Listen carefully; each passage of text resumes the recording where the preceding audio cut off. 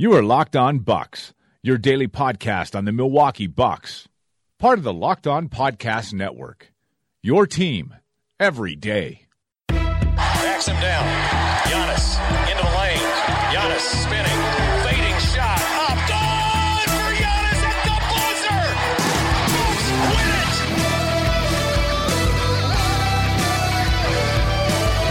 We may be young, but we believe on the future. Bucks win it.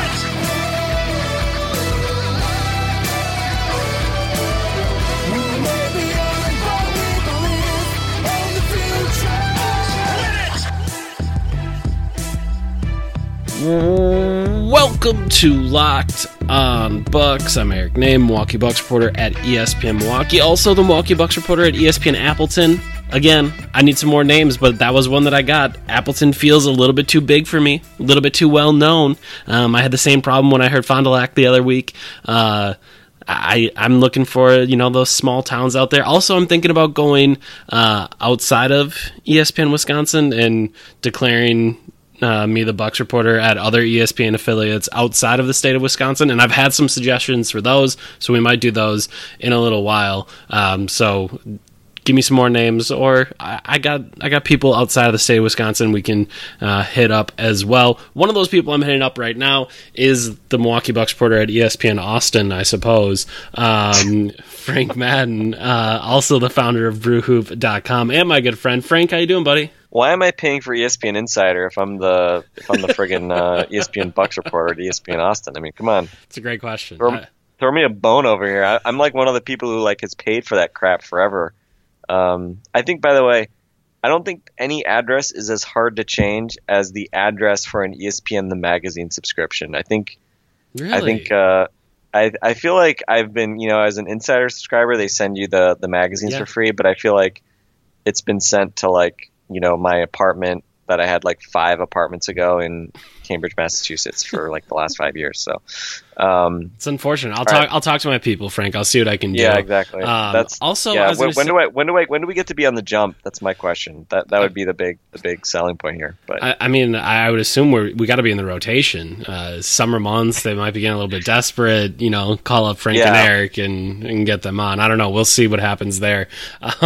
Also bringing you today's podcast is Posterburner. Posterburner.com/Bucks is where you can go to get custom posters printed, and you can use, if you go to posterburner.com/Bucks, just go to that site, that version of the site, and you will have an additional 10% taken off of your order if you do that today. So very simple. All you got to do is type in the site posterburner.com/Bucks, and that'll get you an additional 10% off your order. I will tell you a little bit more about them going forward, but for now, just know posterburner.com/Bucks, an additional 10% off your order. You make custom posters. They have graphic designers that put them all together for you and make them look pretty. You can use your own pictures to create your own posters. I'm going to talk a little bit more about my experience with that later, because I think I have a good idea, but I don't really know, and I'm a little bit nervous, so we'll explain all of that later. Today, Frank, we have a couple of things that, strangely enough, both of us, me while editing our Mailbag podcast and you while listening to our Mailbag podcast from all of last week, stumbled upon the same problem that we had with something I said, which is not ideal for me that I have a problem with something I said listening back to it. But we'll talk a little bit about that. We're going to talk a little bit about the Vegas over-under that has been placed on the Milwaukee Bucks. And then we will also talk about, I forgot, what was the third thing we're going to talk about, Frank? I'm supposed to be hosting the show. Oh, we're also going to talk about minutes crunch and kind of how that might work for specifically Giannis Antetokounmpo and Chris Middleton in Milwaukee under Coach Mike Budenholzer. So we will do all of that today. And Frank, I want to get started with the Vegas line for the Bucks because it confuses the hell out of me. I just do not understand it. Westgate, Las Vegas, always one of the first places to come out with lines. Last year, they had the Bucks at 47.5 wins. This year, they have the Bucks number 4 over-unders at 46.5.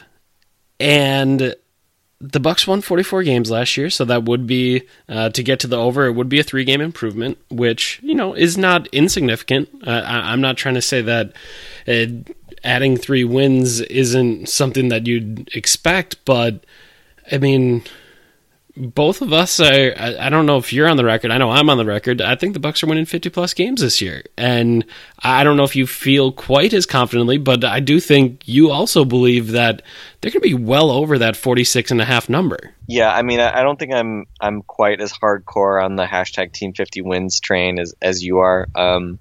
But I would also take the over, I think, for sure. And I mean, I don't know. I feel like it's been a little while since I felt like taking a Bucks over. Last year. I think it's the line started at 47.5, and I was a soft under. I always said 45, 46 wins was kind of my window last year, and obviously pretty close to that. So yeah, I think it does feel a little light, but I don't know. By the same token, I feel like it felt like there were more.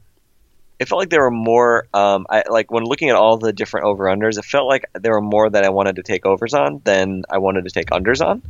And, I think when you look at like where the Bucks kind of shake out, like were the Pacers above the Bucks? Were the Bucks 5th? Yep. Is that what the implied seeding was? If you look at the over-unders, is that right? It was like 47.5 for the Pacers, I want to say. Yep. Yeah. So, I mean, again, like not shocking. The Pacers were better than the Bucks last year. And, again, like last year is always going to be the thing that's most on people's minds as they set the over under. And I don't know. I mean, there were other ones that also seemed a little bit light. And I thought it was interesting that the Rockets, who I would agree, I mean, I don't think the Rockets had a plus off season, but, interesting to see the Rockets at 54.5 after being a 65 win team a year ago. Although I think part of that is also just sort of mean regression that naturally happens. I mean, it is really hard to win 60 plus games 2 years in a row. Sure. And, there's some other reasons why you might expect the Rockets to drop off. I don't know. I think the most interesting thing, I think if you were going to draw parallel, or sorry, not draw parallel so much as contrast. By the way, I think I just gave a very Canadian sorry there. I think it sounded like I said sorry. Yes, it was, and it made me think of Wheels Up Ontario. Wheels Up Ontario. Wheels Ontario, sorry. Yeah. Sorry. Shout out to Carl's. Pardon. Sorry. And 3 people will understand that reference. Shout out to everybody who's still with us. Can I say while we're here, Frank, that I love the fact that this podcast has slowly morphed into just in-jokes every 30 seconds to a minute. Like, our open is like 3 in-jokes built on top of each other. Yeah, actively trying to make sure that any new listeners have no idea what's going on. We're gonna have to do like a Locked On Bucks explained post so people understand what's going on Locked On Bucks and why we do the strange things that we do. Locked on Bucks in jokes.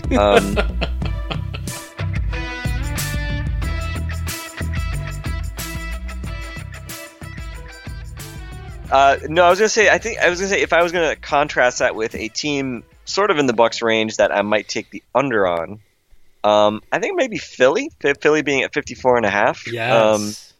And again, I mean, they were at 52 wins last year, and obviously they're a young team, and Ben Simmons should be a better basketball player this year, and I mean, who knows, right? Like maybe a healthy Joel Embiid and a evolving Ben Simmons, and whatever grab bag can't be worse than last year Markelle Fultz.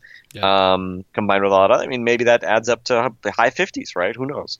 But I think the flip side is that, I mean, winning mid 50s is hard. That's a really hard thing to do.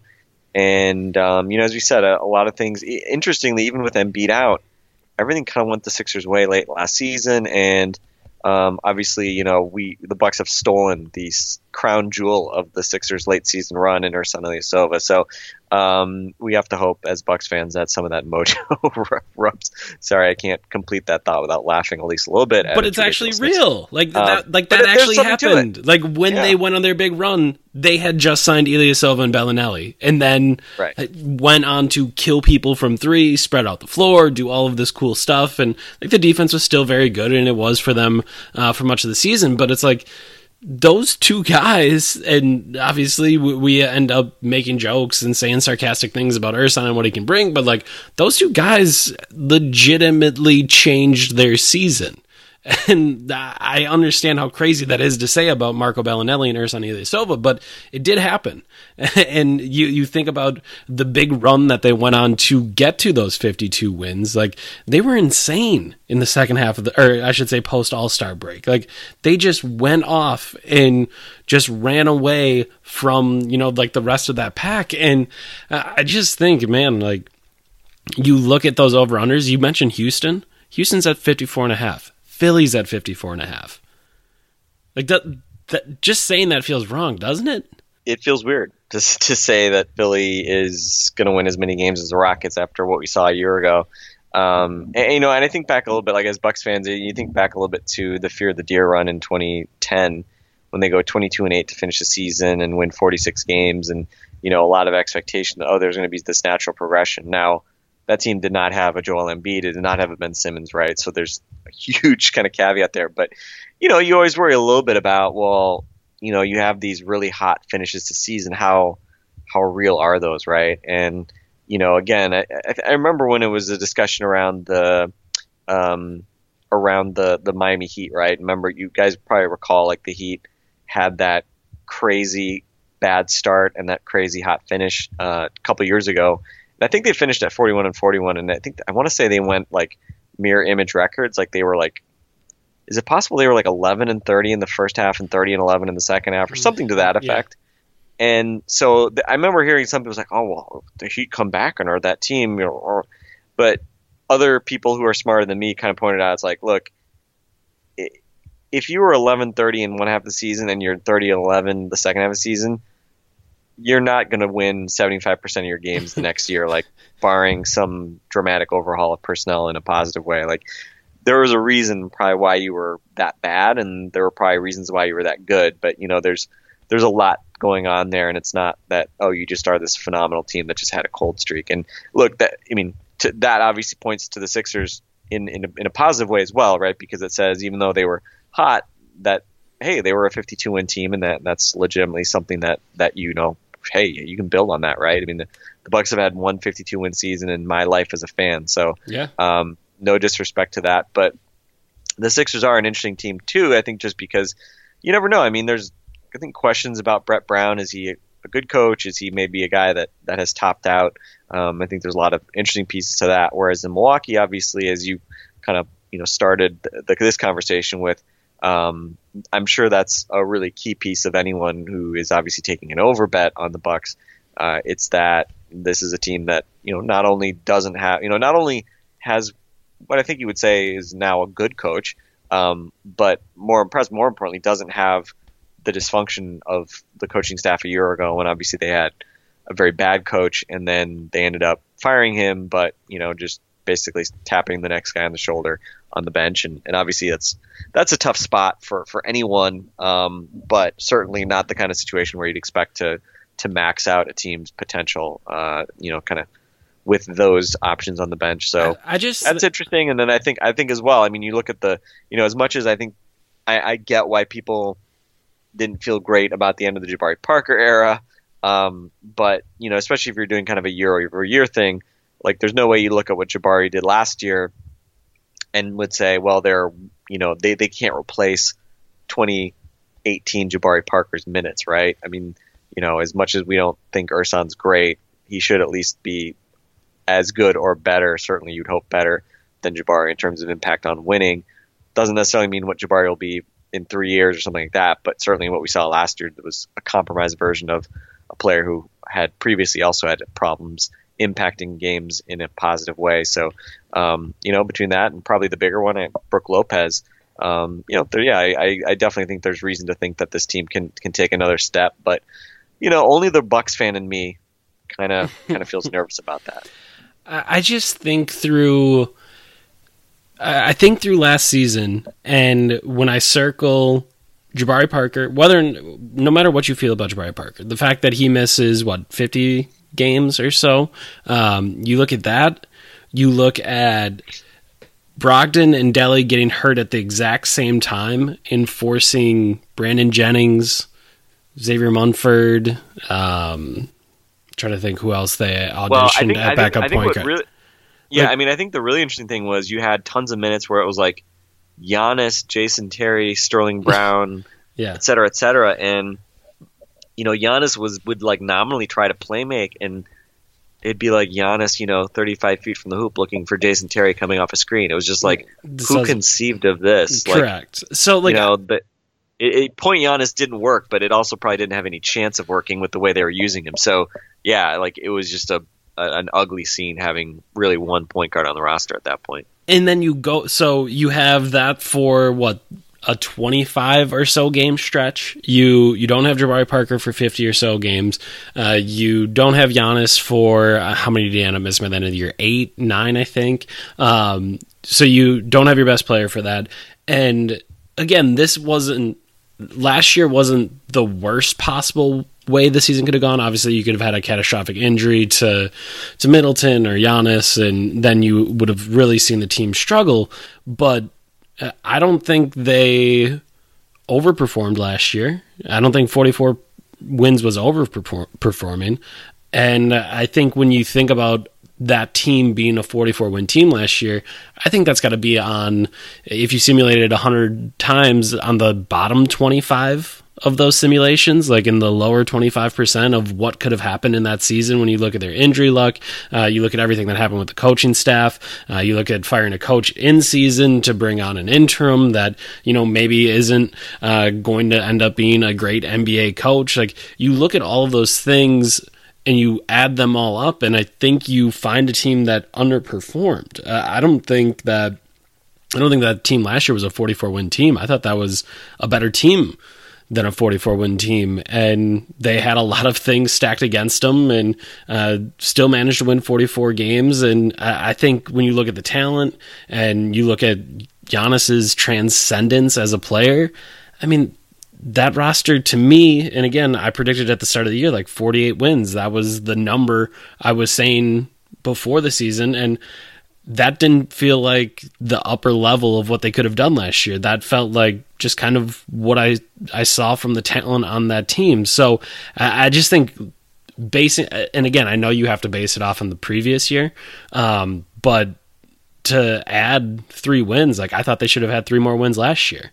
Like that to me doesn't seem crazy. And I know that when you are putting the line together, you're not thinking about, what are Bucks fans going to think of this line? Because Bucks fans don't matter. Like, you're looking for the random, the general bettor, the person that is trying to figure out whether or not to put money on this. And I know it could be hard to project for what a coaching change might make. And you see Jabari Parker leave and you think, this team is in shambles and the organization is lost right now. And I just think, and again, I talked about this, I don't even know, a week ago at this point, 2 weeks ago, like the perception of the Bucks nationally, I feel like is going to be very different than the perception of the Bucks locally, or for the Bucks fan that is in a different place. Like, I just think Bucks fans are going to be like, yeah, this is a 50-win team. That's how many they should win, because they're not actively being hurt by Jason Kidd's poor defensive scheme anymore. You're expecting an offense to spread the floor for Giannis and give him even more space and even more possibilities. You're going to have guys that actively aren't bad in the rotation. Like, if you just look at the depth on this team, I just think that Brook Lopez addition is huge, because you're taking out what was a bad 25 minutes at center every night and adding someone that is, I think, a pretty clear contributor for 25 minutes a night. Obviously, Ersan helps out with that. And I just think you look across the board and you're not going to find a lot of weaknesses in this lineup. And like I said, for us, I feel like this feels 46.5 feels insane.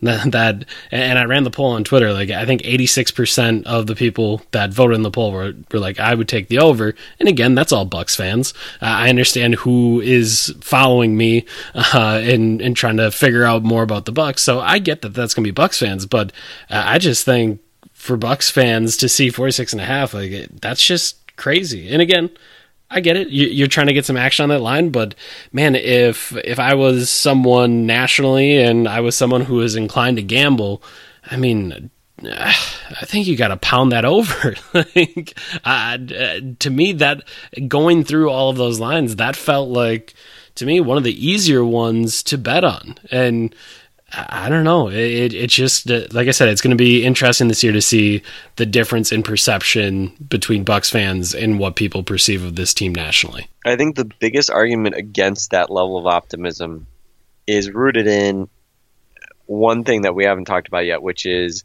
last year's Bucks team wins 44 games with a negative point differential. So They had the expected win-loss record of a 40-42 team last year. Obviously, we've talked about in the past, the history would suggest there's not a lot of reason to think that like year over year teams are going to just generally win a large percentage of close games. That stuff tends to even out. So, the Bucks, one of the things we did talk about last year was obviously this team being actually pretty good in the clutch down the stretch of games.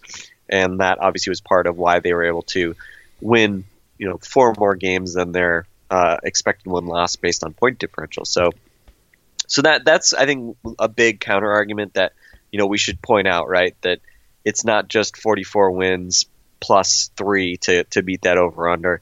It's, you could argue, well, they probably weren't actually as good as a 44-win team last year if you look at point differential being, a better indicator of overall quality. But obviously there are also reasons why, as you said, with the coaching staff and the injuries, things like that, why they should have been a lot better than their point differential as well. So yeah, it should be fun, right? And again, I'd much rather see the Bucks in the position of, maybe a little underrated rather than overrated. I think another data point, Kevin Pelton does his RPM projections every year, basically building up team expected win-loss based on RPM projections, and he's got the Bucks basically in the same spot in the East as the over-unders at 5 behind the Pacers, but he has the Bucks at 45.2 wins, Pacers at 45.7, Sixers at 47.8.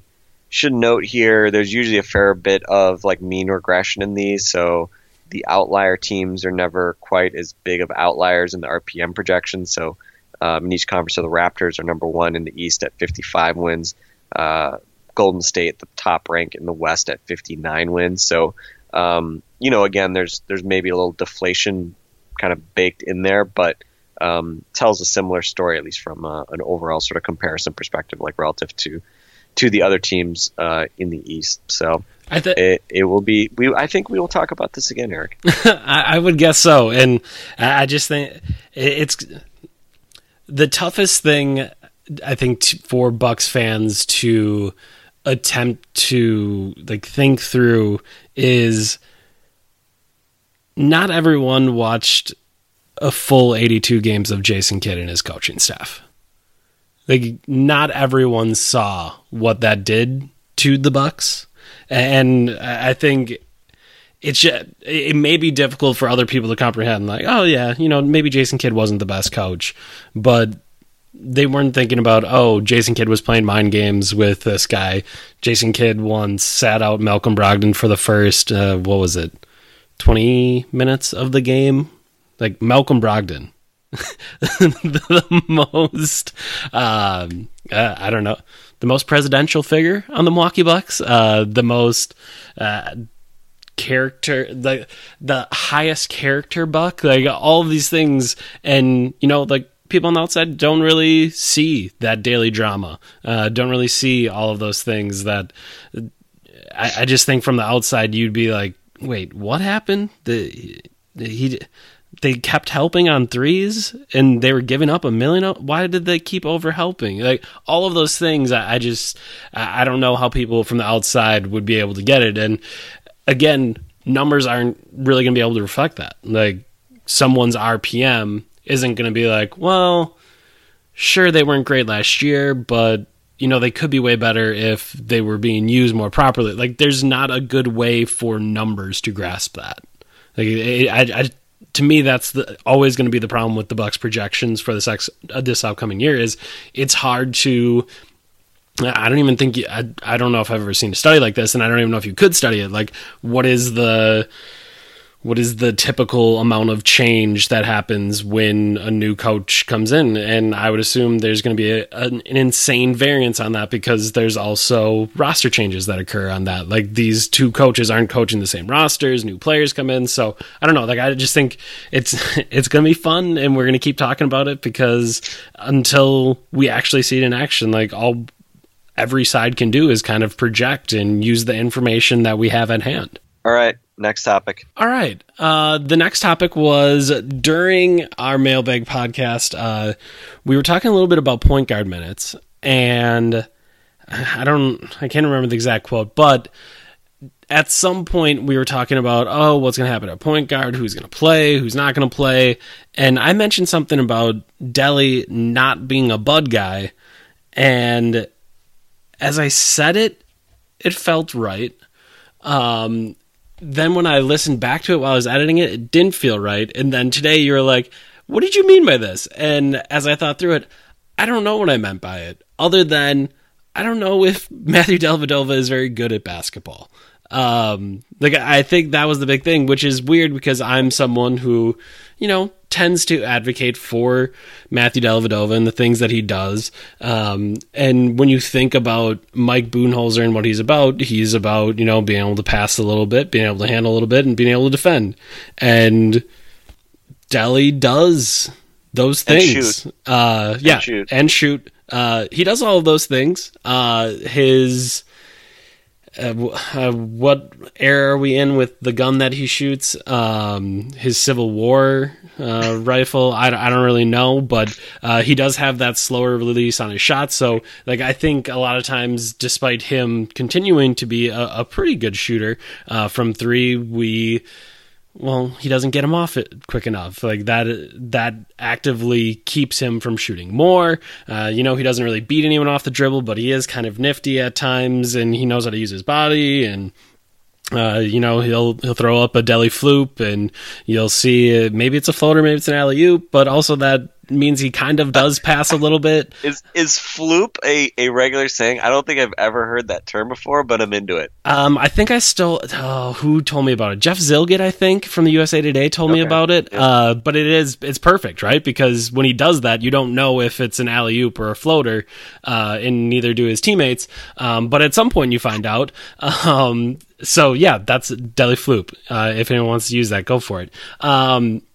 But when you think about him, he does all those things. And obviously, defensively, he's a real try-hard, and he's always going to give a ton of effort on that end. So you're looking through all of those things, and there's a little bit of passing in there, there's a little bit of handling, there's a little bit of shooting, there's a little bit of defending.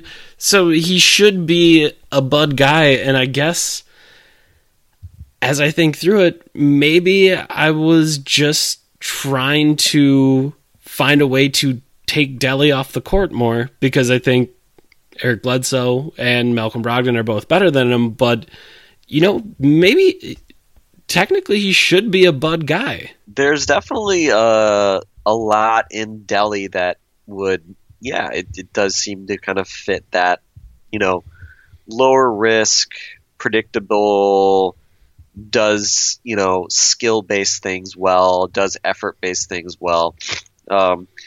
But yeah, I think the big question for me is just, it's just at some point it becomes a numbers game, right? As far as minutes and where these guys play. And, with Kidd, I just think we just assumed that he would shoehorn Delly into, 2 point guard lineups if needed that somehow Delly would always play. And I think that's really our big question. Does Budenholzer view Malcolm Brogdon as a point guard, right? Yeah. If the answer is yes, then that could have a very big impact on Matthew Dellavedova's minutes. Who knows, right? I mean, if Budenholzer decides to start Brogdon at shooting guard, that's probably great news for Dellavedova, right? Because then that means, I think, a clearer path to playing point guard minutes as the backup. But and apologies, my allergies are acting up like crazy right now. But yeah, I think it's an interesting question to kind of ask, and he's definitely one of those guys who I think the range of outcomes is fairly broad. Even if Mike Budenholzer does like a lot of the things that he stands for and kind of some things that he does, but the bottom line is the Bucks have been bad when Dellavedova has been on the court the past couple of years. The winning player type stuff that we saw in Cleveland that everybody liked there hasn't translated.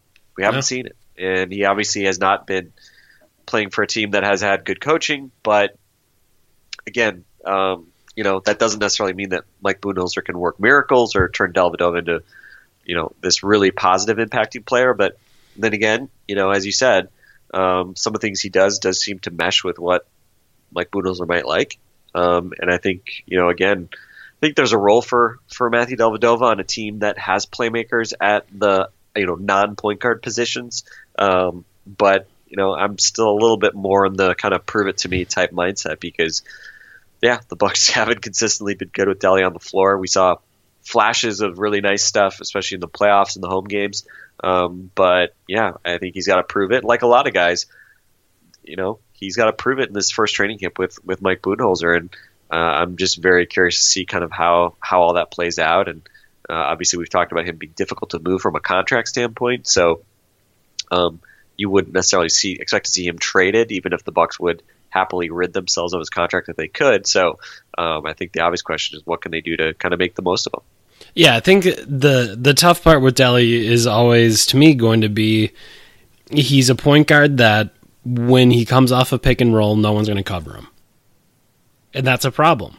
Like we see it again and again. Like as a point guard, you should always, I think, just be ecstatic that Giannis is your role man, right? Like who could be better than Giannis? He's so athletic. He can do all these things, and he's going to get a ton of attention, but also I have to be able to take advantage of all that attention that he's going to get. And we just haven't seen that consistently from Delly. There's been some times where he's been able to throw up that floater and that's kind of okay, but every team's going to live with that. Like unless he's hitting that at a 50% rate, which he hasn't been, that's a winning possession. Because Giannis as a roll man actually getting a touch in you forcing the ball out of Delly's hands, that's going to be 2 points because Giannis is really good at the rim and he's really good scoring if you give him the slightest bit of an advantage. So until Delly can really kind of take advantage in those situations, I think you'll see him struggle to find his way. And again, maybe that isn't his role. Maybe he shouldn't ever have the ball in a pick and roll situation, and you just put him on the backside and you make sure that he's a spot up guy and he gets to shoot a lot, and that ends up being the way that it goes. But it's tougher to do that when that guy's just your point guard, and we don't know how much time he'll get with Giannis, with staggering and kind of how all that works. So I think when you're looking at Matthew Dellavedova, there is still some questions there where you have to see what he can do and what he'll develops a weird thing to say, but he does still have, to me, at least a little bit of developing to do, like where he can consistently take advantage of that, or maybe it's just figuring out a way to take advantage of it. Whatever it may be, he's going to have to find a way to be slightly more effective in those situations. I'm just looking forward to not seeing Matthew Dellavedova in late game situations, specifically not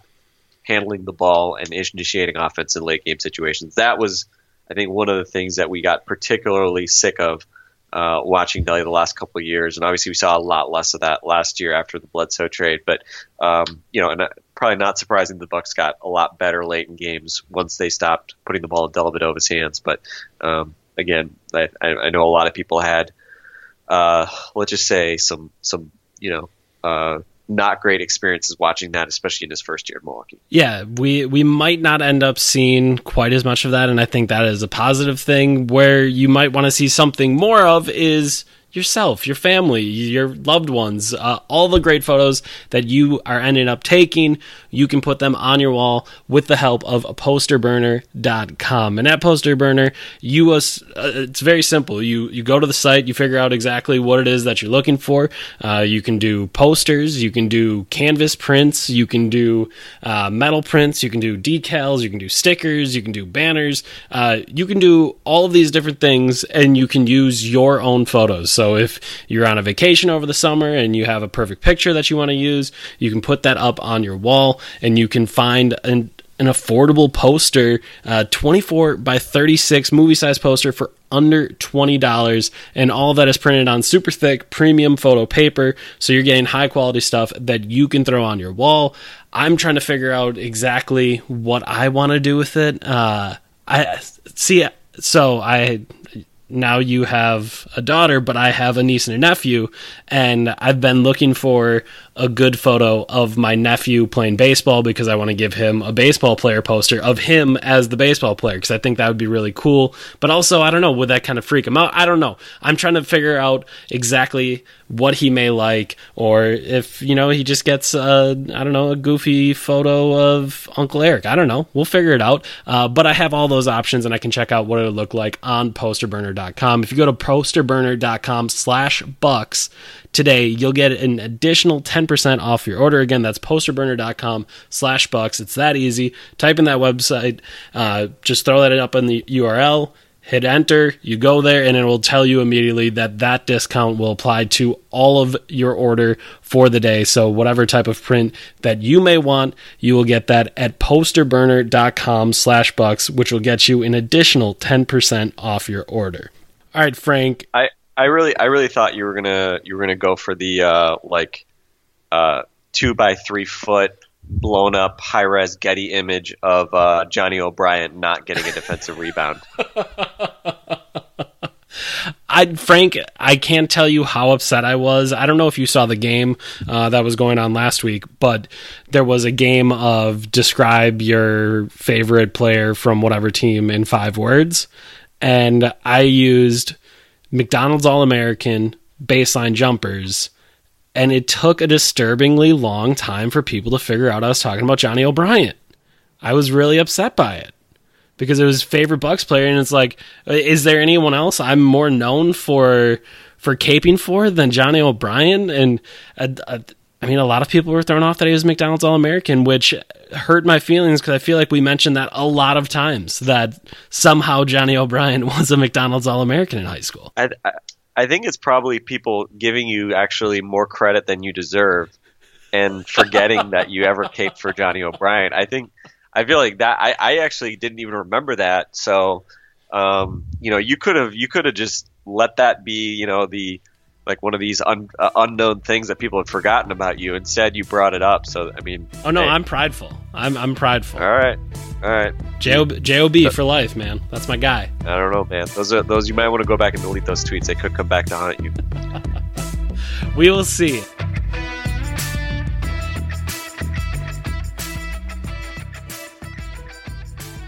Last thing we wanted to talk about today, one of the things we were asked about in the mailbag was projections for the Bucks' best players and, what could happen next year. And I mentioned the possibility of Giannis averaging 30 a game.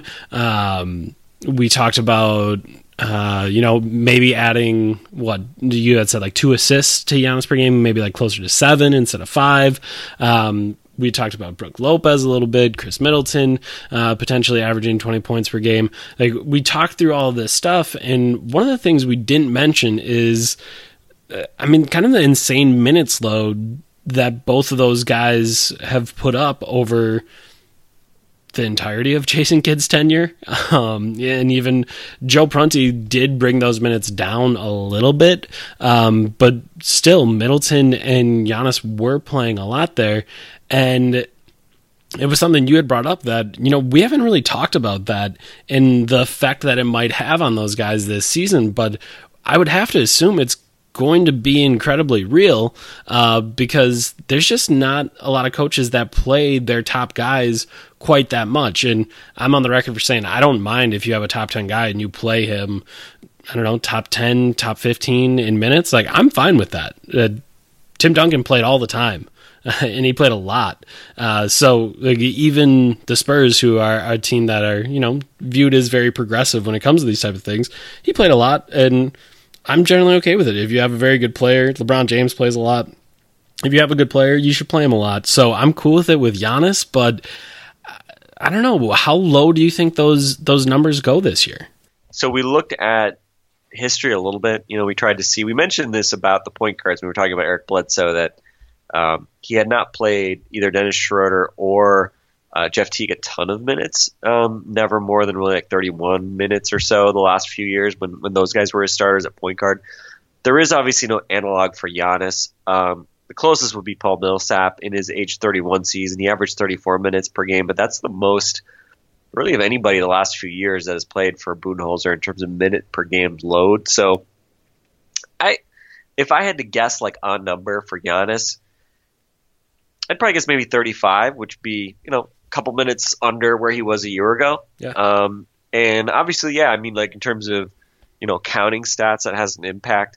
I think the other flip side of this is, one of the reasons why the Bucks played him a ton of minutes was because they didn't win lots of games easily. So they kind of needed Giannis a lot more than you might be expected to need him. And, as we talked about as well, look at their power forward situation last year. Obviously, they were much better with Giannis on the court than off, and part of that was because Jabari Parker was out most of the year. Mirza Teletovic was out for almost the entire year.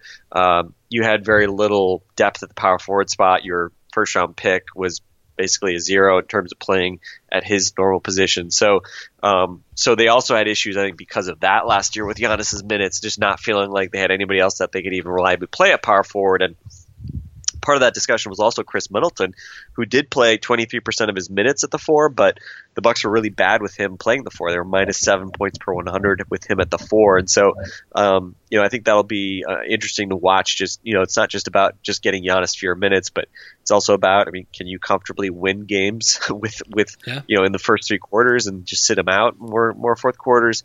That's part of it. And also just, can you rely on your bench to kind of give you some decent minutes with him off the court? And so hopefully we see more of those things. But as you said, Giannis isn't the kind of guy you'd look at and say, oh yeah, let's try to keep his minutes at like 32 minutes per game, right?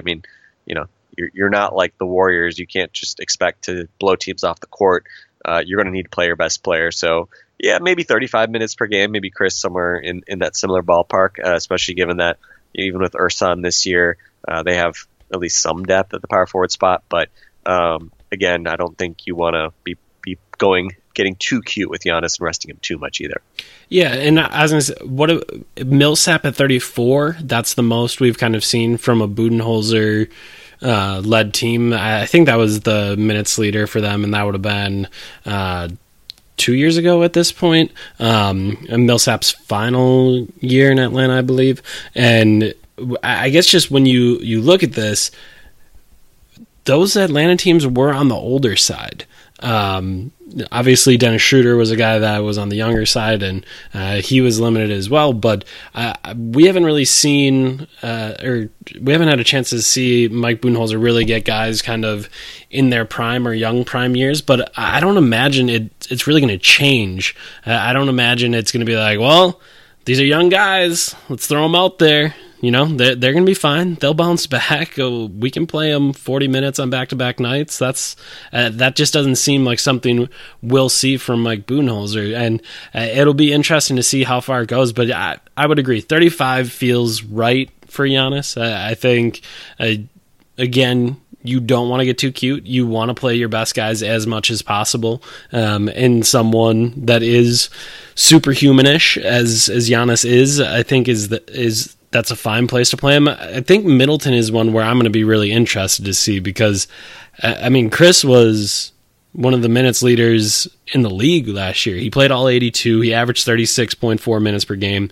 And as I said many times at the end of last year, Chris Middleton is not a superhuman. That just isn't kind of who he is. And there were obviously a lot of times last year where you saw I think you saw Middleton's effort wane at times, where you're like, well, he didn't really seem to give it his all on that defensive possession, or there was a blow by where in the past maybe you weren't seeing that same thing. And I do wonder if that heavy minutes toll kind of took a toll on him as the season went on. So I think 35 for Giannis sounds right. I do wonder, does Middleton bump down to like 33, somewhere in there, instead of 36? Because he had 36.4 this last year. Then 2 years ago, before his torn hamstring season, 36.1 for Middleton. So Kidd really did ride those two guys and get them out there a whole lot. And I think we will see that bump back down. How far, though, will obviously be the question. But all of those counting stats definitely affected by guys playing a little bit less. And again, one thing I do wonder, though, is, if you are not playing quite as much, can you be what are the minutes that are being eliminated? Are they 2 minutes a game where you just don't have your legs and you're not able to really impact the game? Or is it 2 minutes where you are just as effective as always? I think that kind of balancing act is something that we didn't really get to see last year, or really during Kidd's tenure with Middleton and Antetokounmpo, because both those guys were on the floor so much that they were just trying to give whatever they could. And maybe there's 2 minutes a game where you can just remove it and it won't affect their effectiveness all that much, because, maybe they're out there with tired legs. It was at the end of a 18 consecutive minutes streak or something like that. I think that'll be the other thing too, that I can't imagine you'll see as long of, I don't even know what to call it, as long of a consecutive time playing, because Kidd really had a lot of those where it'd be like, all right, Chris and Giannis, you got the final 20 minutes of the game, and it's like, what? Don't do that. That's not how you want to rest these guys. So there's gonna be, how about the here's 18 straight minutes of Jason Terry stretches? How about those? I can't imagine. One, I'm not sure Jason Terry will be on the team, but whoever the Jason Terry equivalent is on this team, I can't imagine he gets the final 18 minutes of a game either. So I just think, and look at that, another point for people not quite understanding exactly what it meant to be coached by Jason Kidd. Another one where I just can't imagine that'll happen under Mike Budenholzer this upcoming year. Yeah, I leave this to say I'm just so excited to see what this team looks like under just normal, competent coaching. And, I think even, I think there was an argument for that, just obviously getting rid of kind of the old regime. But even if they didn't replace with a good coach, especially defensively, right? I mean, I think like this team just seemed to, they needed a new voice, mm-hmm. right? Yep. Defensively, just offensively too, probably. Even good coaches can get stale, and when you talk about then bad coaches getting stale, that's kind of the worst of both worlds. Absolutely, I would agree. We'll kind of watch where it all goes. All right, we will be recording a couple more times this week. We are all ready to go. I don't know if I'm going to convince you to do it. I want to do it, so we'll see. I have an idea.